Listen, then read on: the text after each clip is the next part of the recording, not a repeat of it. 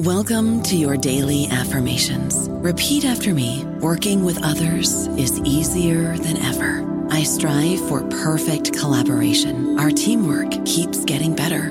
Yeah, affirmations are great, but Monday.com can really get you the teamwork you desire. Work together easily and share files, updates, data, and just about anything you want all in one platform. Affirm yes to start, or tap the banner to go to Monday.com. Judy was boring. Hello. Then Judy discovered ChumbaCasino.com. It's my little escape. Now Judy's the life of the party. Oh, baby, mama's bringing home the bacon. Whoa, take it easy, Judy. The Chumba life is for everybody. So go to ChumbaCasino.com and play over 100 casino-style games. Join today and play for free for your chance to redeem some serious prizes. ChumbaCasino.com. No purchase necessary. Void where prohibited by law. 18 plus terms and conditions apply. See website for details. Hello, everybody. This is Marshall Poe. I'm the editor of the New Books Network, and I'd like to tell you that we have a new and improved website. It has 2 new features that we think you'll love. One of them is a vastly improved search engine, so that when you type in keywords, you'll get a bunch of episodes really quick. The other is the ability to create a listener account. And in that listener account, you can save episodes for later listening. So you can create a kind of listening list. We think these features are neat and we think you'll enjoy them. Please visit the site today.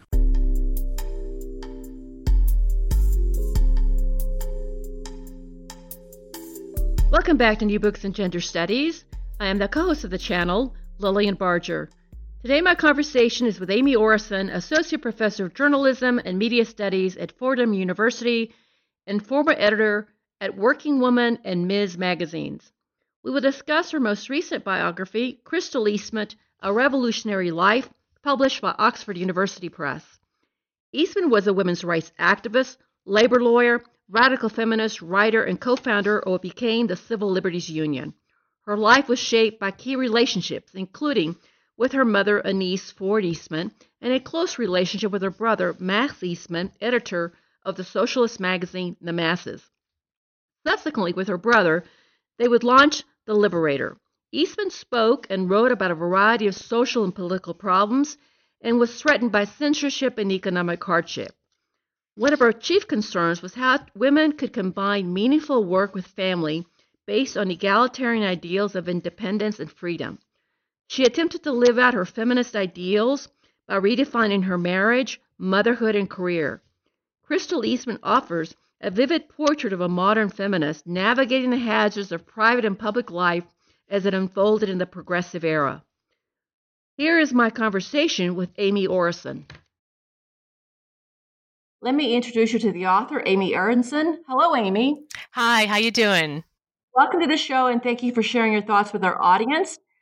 First, Thank you. Before we get into the book, I want to know a little bit about you and your background and how you came to write Crystal Eastman, A Revolutionary Life. Well, actually, I have been working on this book to one degree or other for over 20 years now. The first time I came in contact with Crystal Eastman was when I was doing the research for my dissertation proposal in graduate school. And I bumped into a few of her essays about feminism. And they really, really reached me. They really seemed so contemporary. I loved her candor. I related to her point of view. I thought her ideas were just incredibly relevant and refreshing. But I didn't end up writing my dissertation on a historical period that would allow me to actually incorporate her into that work.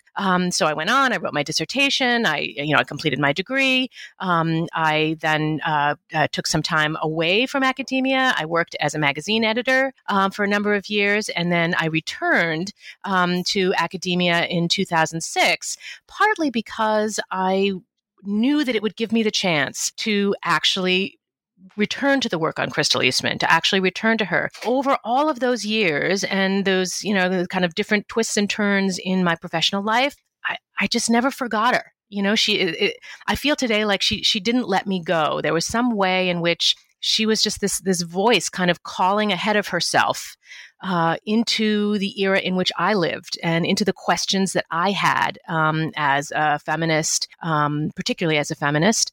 And so when I got the chance, I dived into the research, and the result some years later is this book. Now, let's talk about, get to Eastman, her family. Let's talk about her family of origin. What was their place in American society generally? What are their roots? Their roots were Crystal grew up in upstate New York, in Elmira for most of her life. She sort of hails from Elmira, New York, in the kind of northern tier. But she was the daughter of two congregational ministers, and much of her early life was quite itinerant.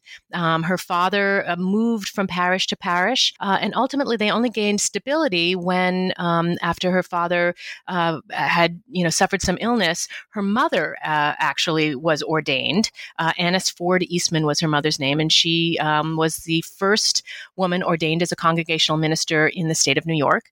And she became really the breadwinner of the family.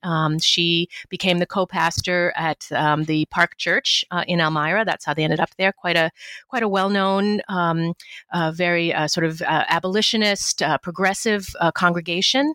So they lived in a very vibrant intellectual, moral, and political community, but they were not particularly well off. In fact, they were not well off at all. A lot of Crystal's early letters are about saving money and recycling clothing and, trying to make ends meet. And early on in her career, in fact, the need for a job, the need for work, when she had become a lawyer and had a hard time finding a job in 1908 as a woman lawyer, led her to the path that she ultimately took because she had to nail down some kind of employment. And she ended up taking the job working for the Pittsburgh Survey and doing other kinds of work outside of the law. Okay, I want to talk about Anais Ford Eastman, her mother, who looms very large in the narrative. She's very prominent in her life, very prominent, particularly in her early years. She's an unconventional woman, and not only because she's a minister and she's preaching, but she's also has some vanguard ideas. Her mother has some really interesting ideas that she tried to live out that were very different from like the norm. So can you talk a little bit about Anais and her ideas and how she stands out? Yes. Crystal's relationship with her mother was the most important in her life. And her mother was, a compelling personality in so many ways, politically as well as interpersonally, socially. Annis Ford Eastman modeled a kind of feminist woman's life that Crystal herself dreamed of living and tried very hard to live in her own life in a very different time. In fact, the last article that Crystal ever wrote in her life begins with the idea that her own story is her mother's story. She starts that article published in The Nation in 1927, just a few months before Crystal died, with the line, "The story of my life is the story of my mother." Annis did a lot, talked a lot and worked a lot and modeled a lot to have a feminist household. And that meant that chores were shared between Crystal and her brothers more or less equally. There were no, boys' chores and girls' chores, but Crystal, too, took a turn chopping wood, as well as making beds and preparing meals, as did her brothers also do work inside the household on a rotating schedule. She also pioneered a lot of kind of collectivist ideas to live in a community that would ultimately remove the overwhelming responsibilities of housekeeping from the shoulders of women. A little bit in Elmira in their kind of regular life, their day-to-day life. But in the summers particularly, they had a summer cottage upstate on Lake Seneca in Glenora, New York. And they bought property and lived amongst a group of friends, each of whom had their own small cottage. And then they had, collective spaces to eat and gather together. And they That shared. was really interesting. That was really interesting to me. Yes, it is really interesting. They shared the tasks of housekeeping and meal preparation during the summer, so that every family, but it turned out to be most of the time every woman had maybe 1 or 2 weeks of housekeeping the entire summer, and they all collectively ate together, enjoyed the free time together, and were able to pursue other interests of theirs. A lot of this was modeled on some of the early, kind of collectivist Christian traditions, but also Annis Eastman and later Crystal were very close with Charlotte Perkins Gilman, and it was Gilman who kind of interjected into these broader, Christian collectivist paradigms, the idea of a feminist angle, whereby it would be women who would be freed from housekeeping in order to pursue their other interests, in order to pursue other relationships, in order to have freedom to do what they wanted with their time. Now, her father, Samuel Elijah Eastman, is pretty much a shadow figure in the book and in her life. He doesn't seem to have much influence in the family or in life. Can you talk a little bit about him and what happened to him and his temperament? Was it a temperament thing or something else? Yeah, Samuel Eastman, her father, is a very, very interesting character. You are so right that he was quite marginal in the household, quite marginal in the family. This is mainly because Annis Eastman wanted that way. Crystal's mother, struggled. Max Eastman recalls that that Crystal's mother struggled with her sex life. After Max was born, her 4th child, as far as we know, they never shared a bed together again, Crystal's mother and father. She really, kind of pushed him to the margins of the household, the margins of the family unit. Was very much the center of the home, and made it a very female-centric, female-centered kind of culture inside their house. Part of that had to do with their interpersonal dynamics, the possibility that Annis Eastman may have been lesbian. I don't have any direct evidence that of any same-sex sexual activity, but certainly her attitudes about her husband and her attitudes about sex, as Max recounts them, suggests that may have been a possibility. He also was frail and had lost a lung in battle in the Civil War, and so he had a lot of physical ailments and. Connected to that probably because of the rejection of his wife and the difficulty in struggling to be the kind of husband that she wanted. And to have the kind of wife that he wanted. I think that took an emotional toll on him. Max suggests as much also in his writing. And so he had, a series of breakdowns where he went to sanatoriums and recovered and then returned to the family. Still, with all of that, from everybody's, from everybody's memories, everything that I could get a hold of in researching the book, Samuel Eastman was a quiet pillar of strength in his daughter's life. When it came down to it, he stood up for her. He stood up for her feminist ways. Sometimes when her own mother, her beloved mother, was less comfortable with her more, kind of radical actions in the community and her refusal to wear a traditional binding swimming costume, for example, when they were upstate in their summer place. And he stood up for her despite the disapproval of the neighbors. To be able to live as she wanted and enjoy the freedoms that he had, and he recognized that he had in his life. Now, the thing that was really strange about this family, because Annis, her mother, was such a strong figure. It wasn't just that she was a strong figure in terms of ideas and action. There was a very tight emotional bond between her mother, Crystal Eastman, and then her brother, Max Eastman. There was kind of this triangle going on there. Yes. A family. It's almost like it was enmeshment of some sort. I mean, I'm using a modern psychological, analysis of this, but it was a very kind of odd emotional bond. Can you talk about those three together? And of course, the father's kind of outside that triangle. Can you talk about that? Yes, absolutely. They had you're so right. They had a very complex emotional relationship. Crystal, Max, and Annis were this kind of inner triangle, inner core of the family. And that was a grouping that Annis, really created and reinforced. It's very apparent in her letters with both children, both Crystal and Max. The ways that she expected them and wanted them to not only be close to her and stay close to her, but also to stay close to and take care of each other. While Annis was alive, they formed this kind of tight inner core, and everyone else in the family rotated around it. They were kind of satellites, really. It was not just Crystal's father, Sam, who was in the outskirts of the family, but also her elder brother, Anstis, who later in his life went by the name Ford.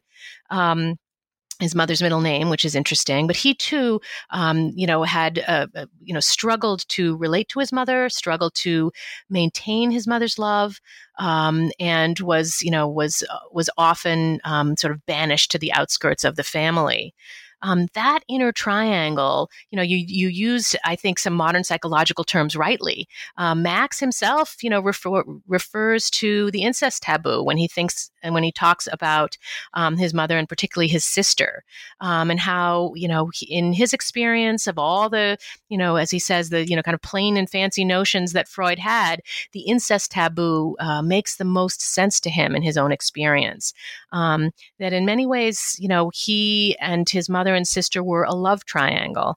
And when their mother passed away in 1911, Max and Crystal, had a lot of kind of charged romantic interactions and a lot of blurring of their different roles to each other. Certainly they were a very, very, very close brother and sister, but there was a lot of romantic and even sexual valence in their letters to each other and in their relationship to each other, as well as a kind of, they would draw closer to each other, and then often something would happen and Max particularly would pull away, but then he would come back and pull away.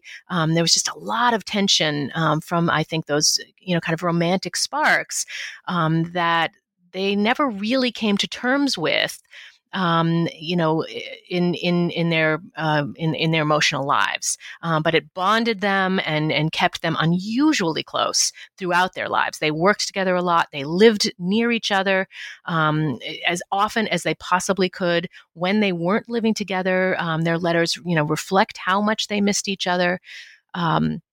It was a really a very unusual relationship that not just you and not just me, but others who have written particularly about Max have spent a great deal of time, thinking about and talking about in terms of their romantic attachment between brother and sister, the romantic aspects of the attachment between brother and sister.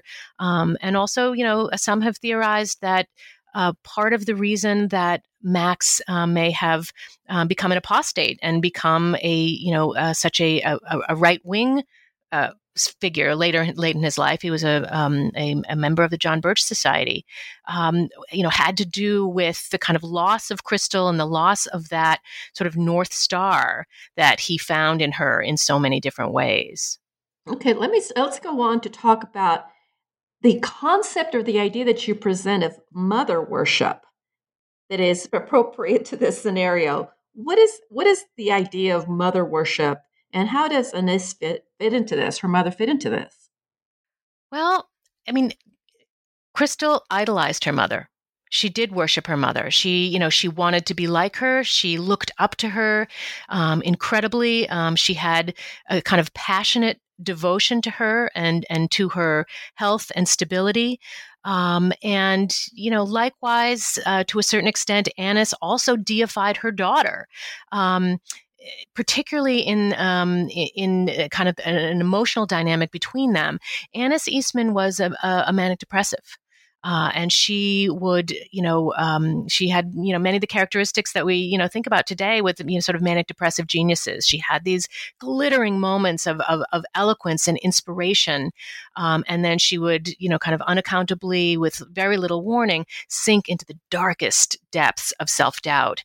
And through those episodes, it was mainly Crystal who not only stepped in to try to rescue her, to try to kind of pull her back to stability, but who Annis repeatedly said in her letters and in their interactions, she repeatedly said that Crystal was the only one who could do so. That there was something innate to Crystal's being and to their relationship to each other that, gave Crystal a particular, talismanic or power to lift Annis out of those dark depths, to rescue her, to save her. And that's a really heavy burden for a child to carry. Yes, ma'am. It certainly is. And I think that, I write, in the first chapter of the book about the ways that I think it sort of established for, Crystal's radical sensibility and many of the best and worst qualities that she had. The best qualities in that she was always an idealist. She was always, as a feminist and as a reformer and as a radical, she would not stop in attempting to make the world a better, finer place. She spoke up, she stood up always, throughout her life. On the other hand, she struggled with some of her interpersonal relationships. And a lot of the book is about the ways that she worked institutionally, working across different movements and with different major figures, many of whom were women leaders. And she often struggled with boundaries and restraint. She often struggled with the ability to if there was disagreement, to come to some compromises with them. Instead, she learned from her mother and from the experience of trying to draw her mother out of these depths that if there was a problem, the thing she should do is pour herself more fully, more intensely into that breach. In order to, kind of rescue the situation that way. And, in many cases, I think that was not successful in her relationships. And it made a number of her already, kind of challenging relationships at times within organizations that much more difficult. Now, with all this closeness to her mother, she was her generation of women were very different from her mother's generation, and so I want to talk. Let's talk a little bit about the difference that actually caused tension between her mother and herself. One of them was where she was going to go to college. That became a big scene. Can you talk a little bit about her generation of women and the women she associated with, like Florence Kelley and Lillian Wald and Alice Paul and Margaret Sanger, women that she came across with, that she worked with, that she joined in different movements, and how were they different from the previous generation of women that we would call feminist or pro-women women? Yeah, it's such, all of these women's lives were so fascinating, and the intersections between them, both generationally and politically and in other ways are just, that's why there's such a rich literature, and intellectual history and women's history and other areas on these movements and on these leaders. Crystal knew, everybody. I mean, she really worked across multiple movements and worked with so many major giants and icons of her time. And her generation of sort of modern young women was really the first to cross over into the 20th century, to come of age in the 20th century. And they were, the first generation where a larger number of women were going on to college and were able to step out into the public space, to have careers, many of them in, sort of public work and community work. And so that separated her generation in many ways from their mothers or from the previous generation. Even some of those who were activist women, who were suffrage leaders, for example, or settlement house leaders as well. Women like Wald or Kelley, who were a bit older and came of age with a different set of values, and making a kind of a different equation, I guess, between their gender and the way that they used and presented and lived their gender and their public lives. Crystal's generation, at least her friends, her, kind of New York educated activist friends, were more outspoken, and today we would call them, fierce, right? They were fierce, kind of in your face activists, in a way that many of the older, more senior, more experienced women were often, less comfortable with. And so there were a lot of kind of interesting tensions and stories there, not only between, Crystal and some of these elders, but also, many of her, kind of generational cohort, Alice Paul and Lucy Burns, Inez Milholland, numbers of other activist women who were her close friends in that modern generation. How do you think that after she came out of college, she went and worked at the Greenwich House settlement? She was in a settlement situation.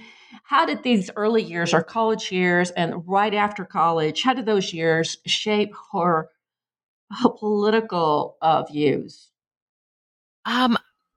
I think they shaped both her political views and her kind of social, her social views, her social optimism. Working at Greenwich House Settlement, was part of a, kind of three things were happening when she lived there. One, she was living in the Greenwich House Settlement, downtown, Lower Manhattan, in a sort of bohemian, greater setting, but also, in neighborhoods with all the settlement houses, lots of immigrants, lots of poverty, and, living, really with and amongst these communities of people was a, important part of the settlement house movement, and an important part of forming Crystal's mentality about social action and her leftist politics. At the same time, she was living at Greenwich House Settlement because she was going to NYU Law School. She was one of a kind of relatively early cohort of women who were becoming lawyers. And NYU was at that time a haven for young women who wanted to go to law school. Many other law schools would not accept women at all. At the time, the dean of Columbia Law School, famously said that, kind of expressed, over my dead body, basically, women will come here. And so it was really a hotbed of, really smart, activist young women lawyers. And that too, kind of changed her life, changed her outlook. Crystal always wanted to practice law. And the law was more forbidding, had greater barriers to women's entry than many other of the kind of educated professions that began opening to women at that time. And she was never able to find a job practicing law. But in all of her, or in many of her social activist roles and many of the movements that which she was involved in, she often relied on the courts and thought about the courts and conceptualized actions in terms of, creating test cases that the organization could then take into the justice system. She was a big advocate of that within the forerunner to the ACLU, and that of course became a real modus operandi for the organization from very early on. So she also had that. And then, around it all was the Greenwich Village kind of bohemian arena. In those days, the subway didn't yet reach Greenwich Village. So, there was a street life and a kind of seclusion, a kind of teeming seclusion, if you will. There were, lots of people and lots to think about, and lots of activism and activity from all kinds of different people, lots of diversity. At the same time as there was also a kind of community sense, and opportunities for social experimentation. Romantic, sexual experimentation, political experimentation, conversation, kind of salons and other kind of public meetings, artistic experimentation. And so those three things together, I think opened her up to the sense of, a virtually endless possibility that, often is associated with particularly New York City, but some other parts of the country and around the world in the, kind of early modern era, pre-World War I. And, those kinds of things, she never really let go of that energy and that optimism and that sense of possibility. And all three of those kind of combined and cross-fertilized to create that and reinforce that, and bring, embed that really in her heart and in her soul. I don't know about you, but I'm very busy and I don't have a lot of time to cook. That's why I subscribe to Factor. Eating better is easy with Factor's delicious, ready-to-eat meals. Every fresh, never frozen meal is chef-crafted, dietitian approved, and ready to go in just 2 minutes. You'll have over 35 different options to choose from every week, including Calorie Smart, Protein Plus, and Keto. These are 2-minute meals. Factor meals are ready to eat and heat, so there's no prepping, cooking, or cleanup needed.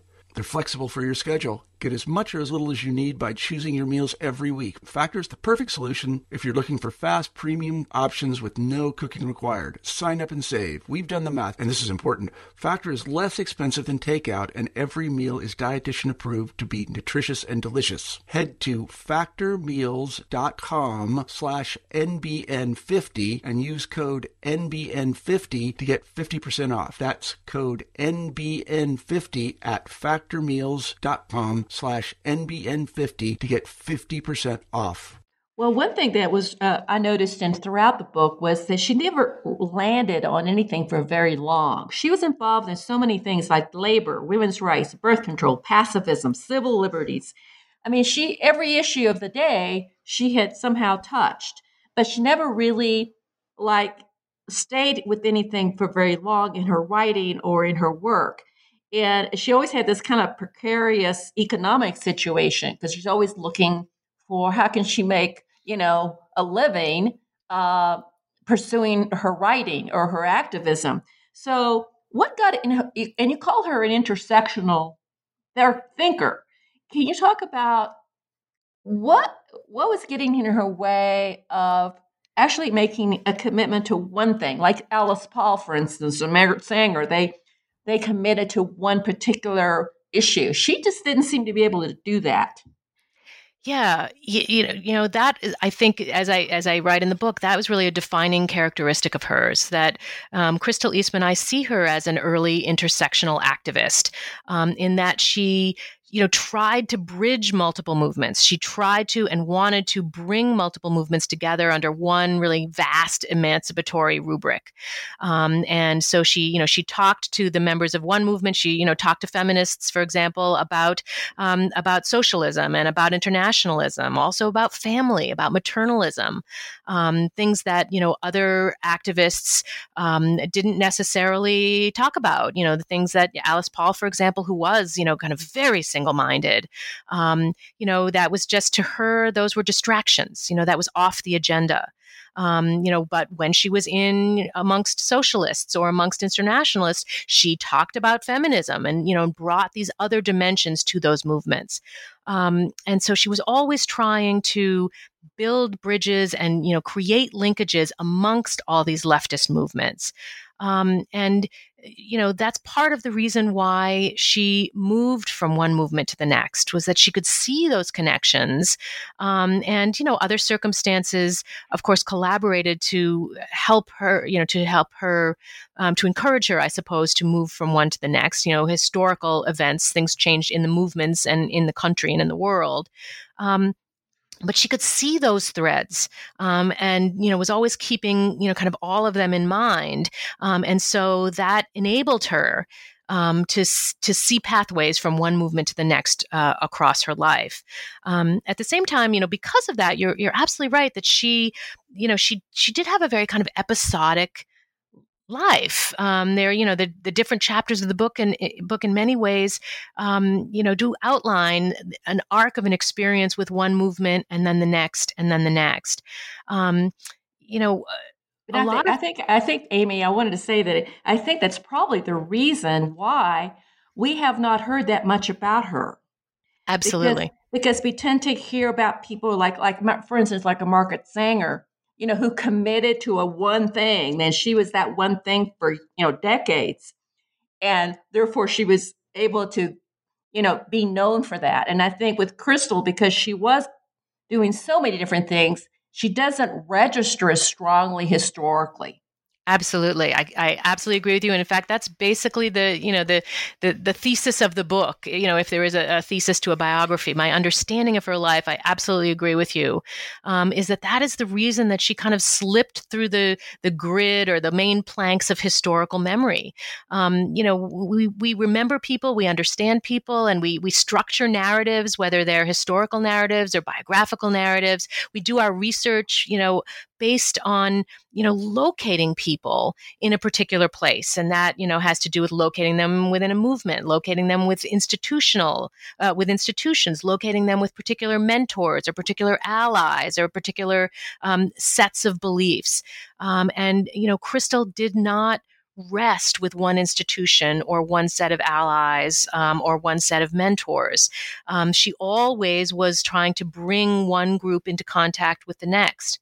As a consequence, she does appear, in a lot of the narratives that have, she appears in histories and biographies, other kinds of narratives as this momentary, as a glimpse, as a walk-on, as a cameo, in all of these organizations, or many of them, in which, she had a very significant role to play. But because she was always sort of straddling more than one thing, and making connections that were sort of transgressive to, in some ways, the internal leadership structure of an organization or of a movement, she gets pushed to the margins, or she falls out of the story, or becomes a minor player. Gets seen, visible as a bit player, even though she may have had a very significant role actually in that organization, and in some cases actually founded the organizations and helped to lead those organizations. But she was lost to history, to the memories and the histories of those organizations, in part because she just fell through the cracks. Many of the other women that we know today, many of the women that she worked very closely with, we know because, as you say, they're like Alice Paul. It was associated with the National Women's Party and the suffrage movement. Right, Margaret Sanger was associated with birth control and the rise of Planned Parenthood. Other colleagues of Crystal's, were also, in the peace movement, for example. We know them, we remember them because they stayed more or less in one place. They centered themselves primarily in one movement. Crystal did not do that, but she really has an institutional legacy in multiple organizations, the National Women's Party and the Women's International League for Peace and Freedom and the ACLU and the labor movement. She drafted the first serious workers' compensation law. She left us an enormous institutional inheritance. No, so she's a very what I would call a restless person, activist, because I think a lot of people feel this way, and I think she's kind of, in a way, comforting, because there's a lot of people who feel like, oh my gosh, there's so many issues and they're all important. And to commit to one at the exclusion of another doesn't seem to make any sense. So there are people who can see how all these things have to work together. If you're working against poverty, you also have to be working for women's rights, and you have to work for the workplace rights. And then you have, there's so many things that they're all interconnected. And I think she did understand that every one of the issues of her time were interconnected, that nothing could be solved without solving the whole thing. Yes, absolutely. And she saw that very early on. One of the first entries that she was a graduate of Vassar, class of 1903, and she occasionally, particularly in her early career, wrote back to her Vassar classmates, and she envisioned herself when she was in law school as she said, one of those circus ladies who is riding is riding on a vehicle and holding aloft one set of interests in one hand and one set of interests in the other, and trying to steer this vehicle ahead, in her life. And she saw those interconnections and thought that you couldn't solve one problem, as you say, without solving all of the others. And she really tried to do that in her career. But that kind of cross movement work, especially when it's consistent across a life and when it's cross movements all of which are radical, basically, are leftist movements, and are critiquing the mainstream and the status quo and the power structure.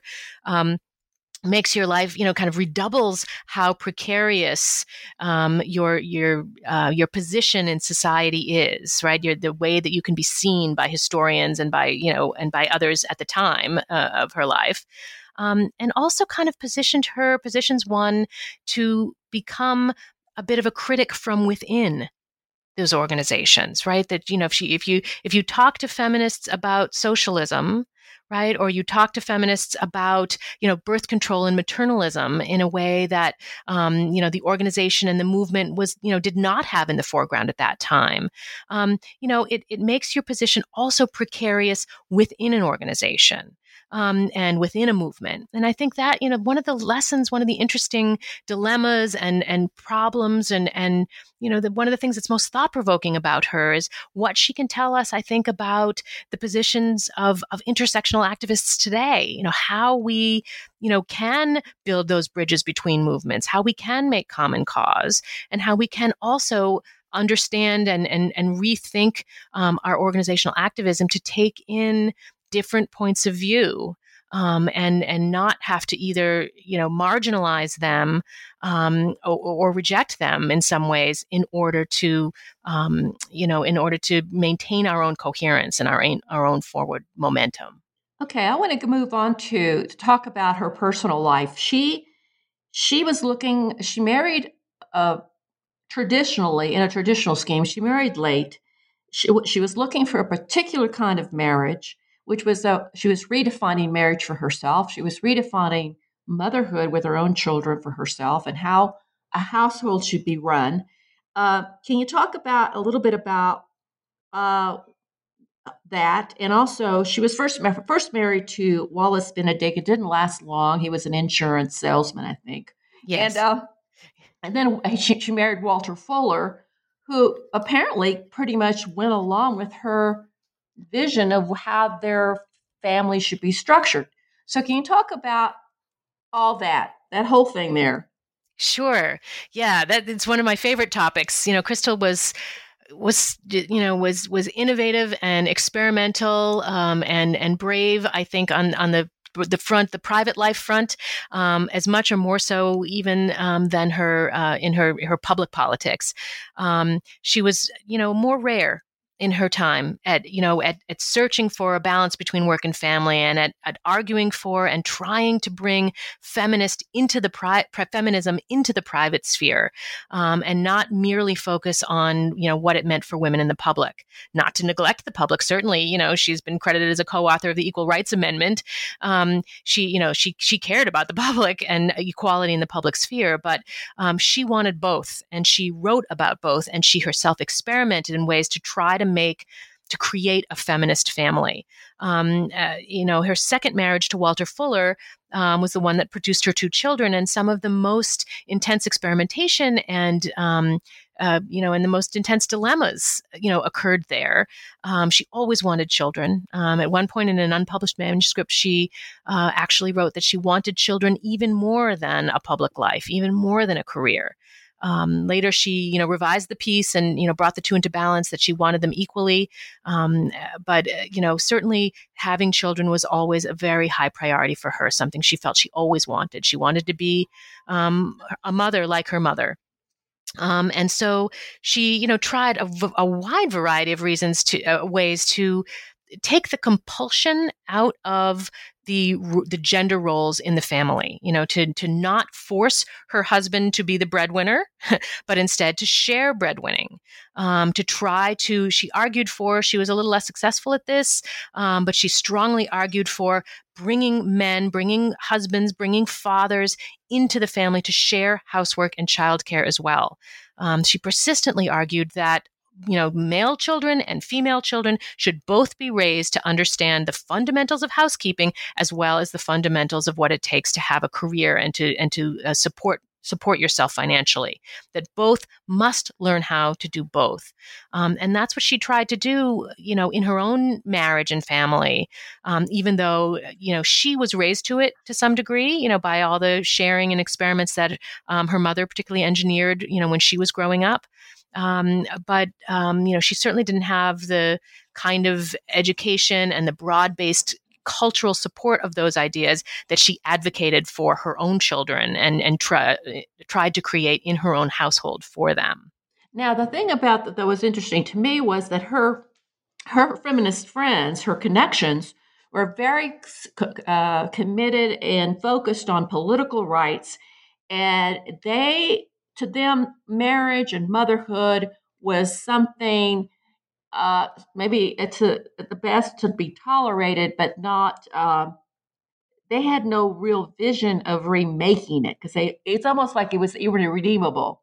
But she insisted that marriage and motherhood could be remade in a feminist fashion, while her friends were like, "Well, we're going to work on equal rights for women."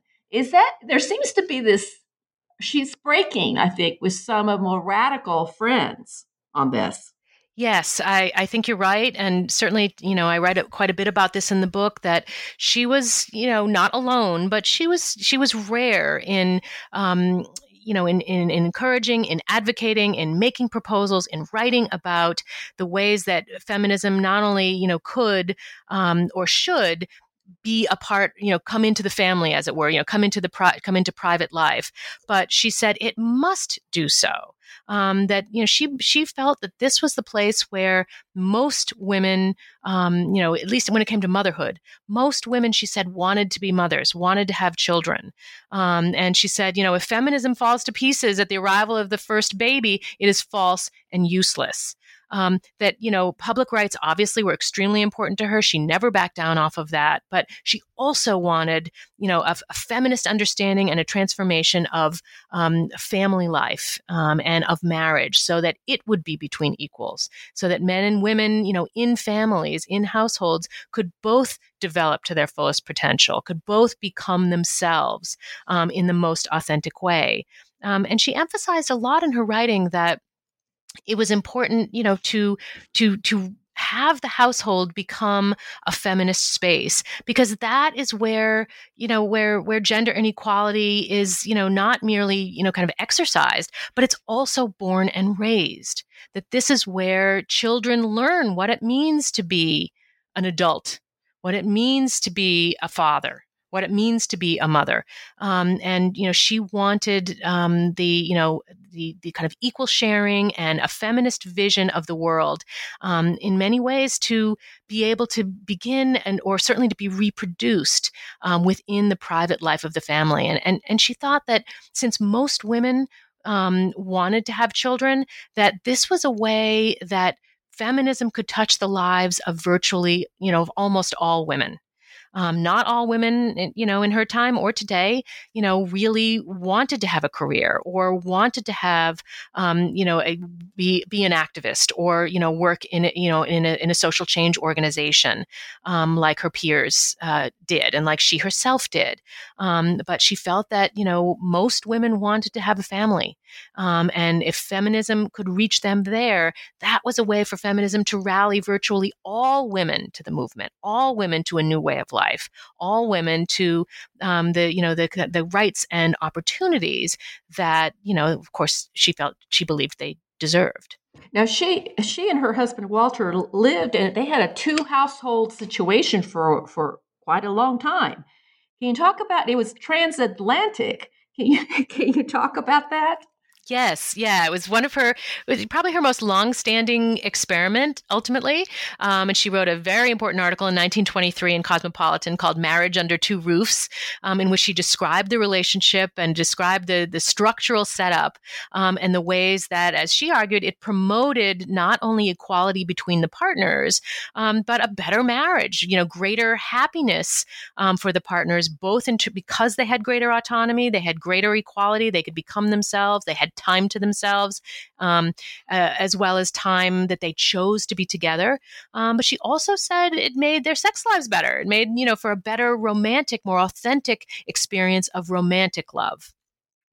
So, go describe that for the listener. They actually lived in two different places with the children. The children were mostly with her. Yes, the children were full time with her. It was transatlantic in the sense that in the later years of her life, her husband Walter Fuller was English, and he had at one point returned after the war, had returned to England to live, and for a while she stayed in New York with the children.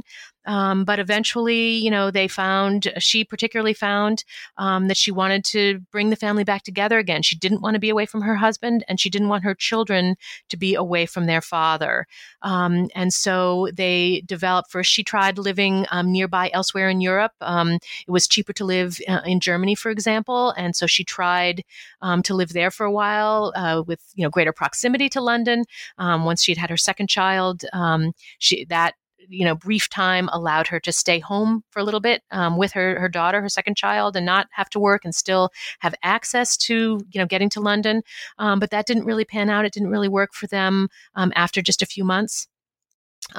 So she came back to New York, and then almost a year later, she moved to London, but in a different household, lived in a different household than her husband. They had a rented house in Northwest London, she and the two children, and her husband lived nearby. He was a boarder. He rented a room from some mutual friends of theirs from the peace movement.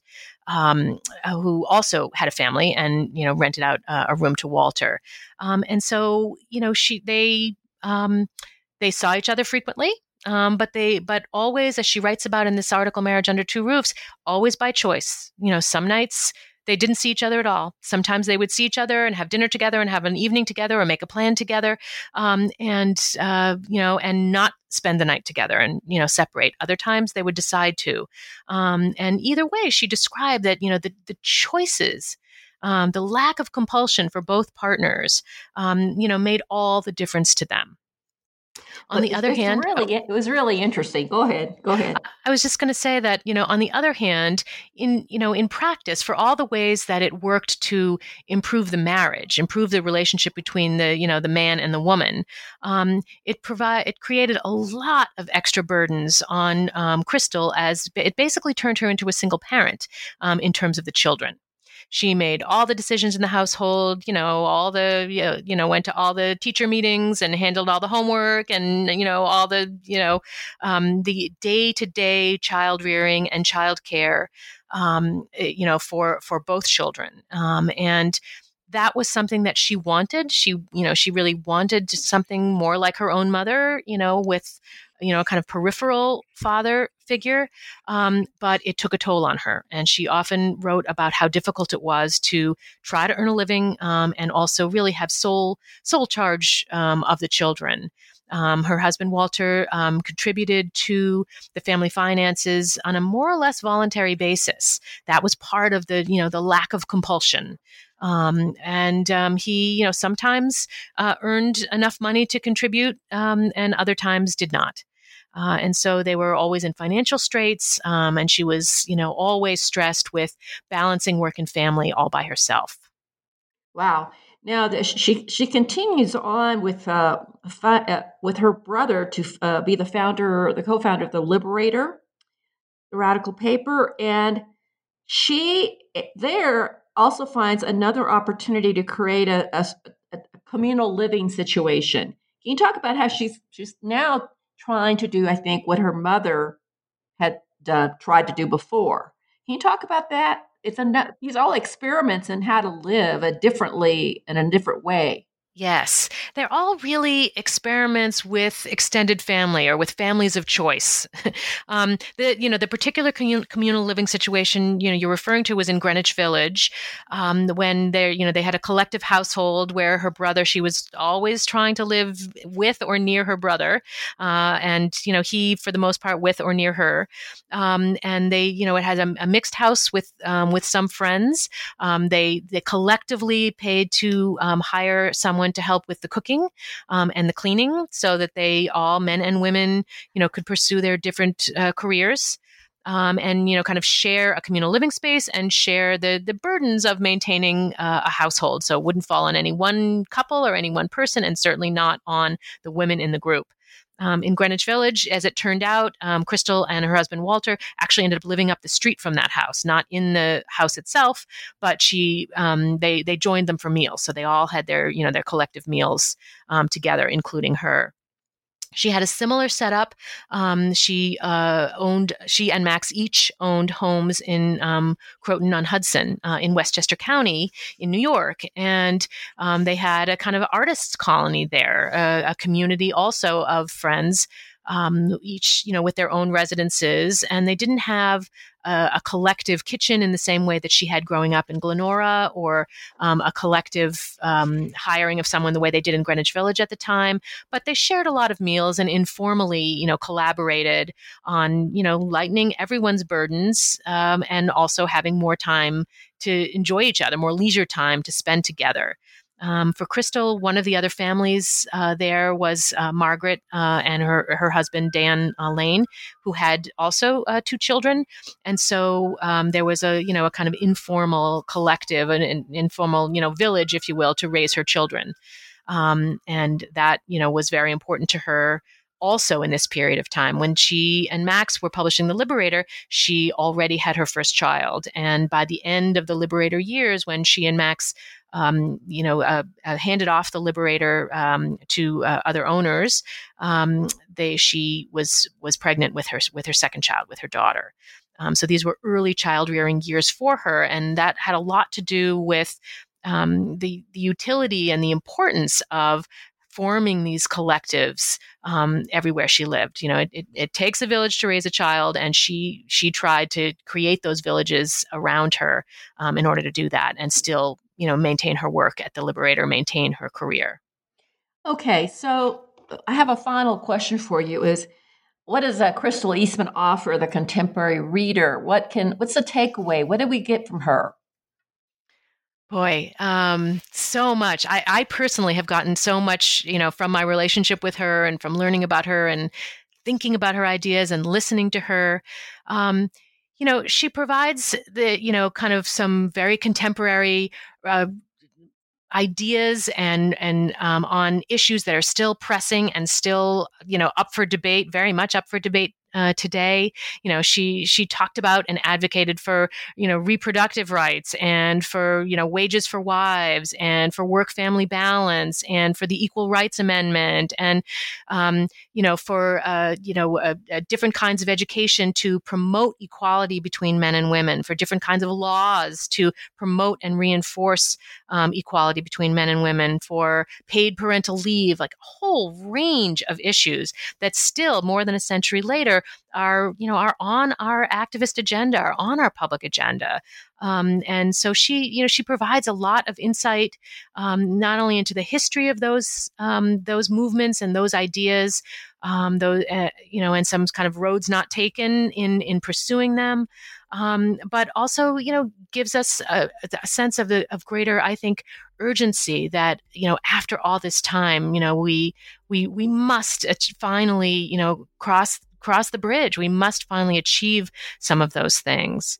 I think she also gives us a lot to think about in terms of the intersectional questions, how we deal with differences amongst our allies.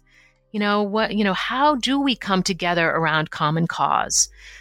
Some of the reasons that I think Crystal Eastman has been lost or obscured to historical memory, create a mandate for us to think about, going forward, how we're going to do a better job of understanding our differences, of confronting them, of, embracing them, of working with them, of really forming authentic bonds among allies so that we can move forward strongly and together to achieve progressive goals. And it seems to me that particularly these days, both of those lessons, both of those kind of sets of questions and ideas that she gives us, couldn't be more relevant.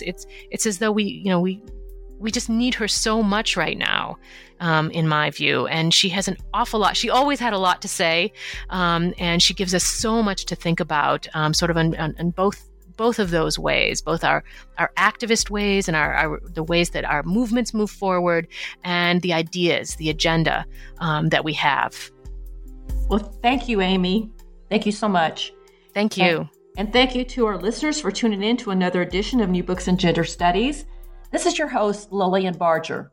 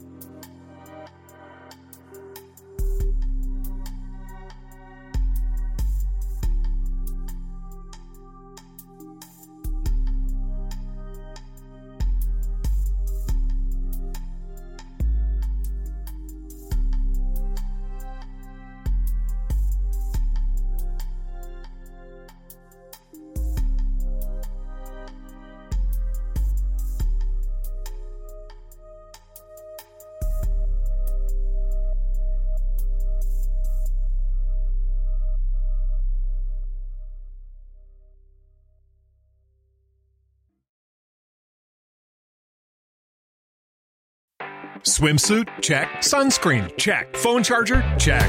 Don't forget to pack the 5-Hour Energy. It fits great in a pocket or carry-on, and the alert feeling will help you arrive ready for anything. Now get 20% off when you use code 5HETRAVEL at 5hourenergy.com. Expires April 30th. One-time use only. Not valid with other discounts. Remember, visit 5hourenergy.com and use code 5HETRAVEL to save 20%.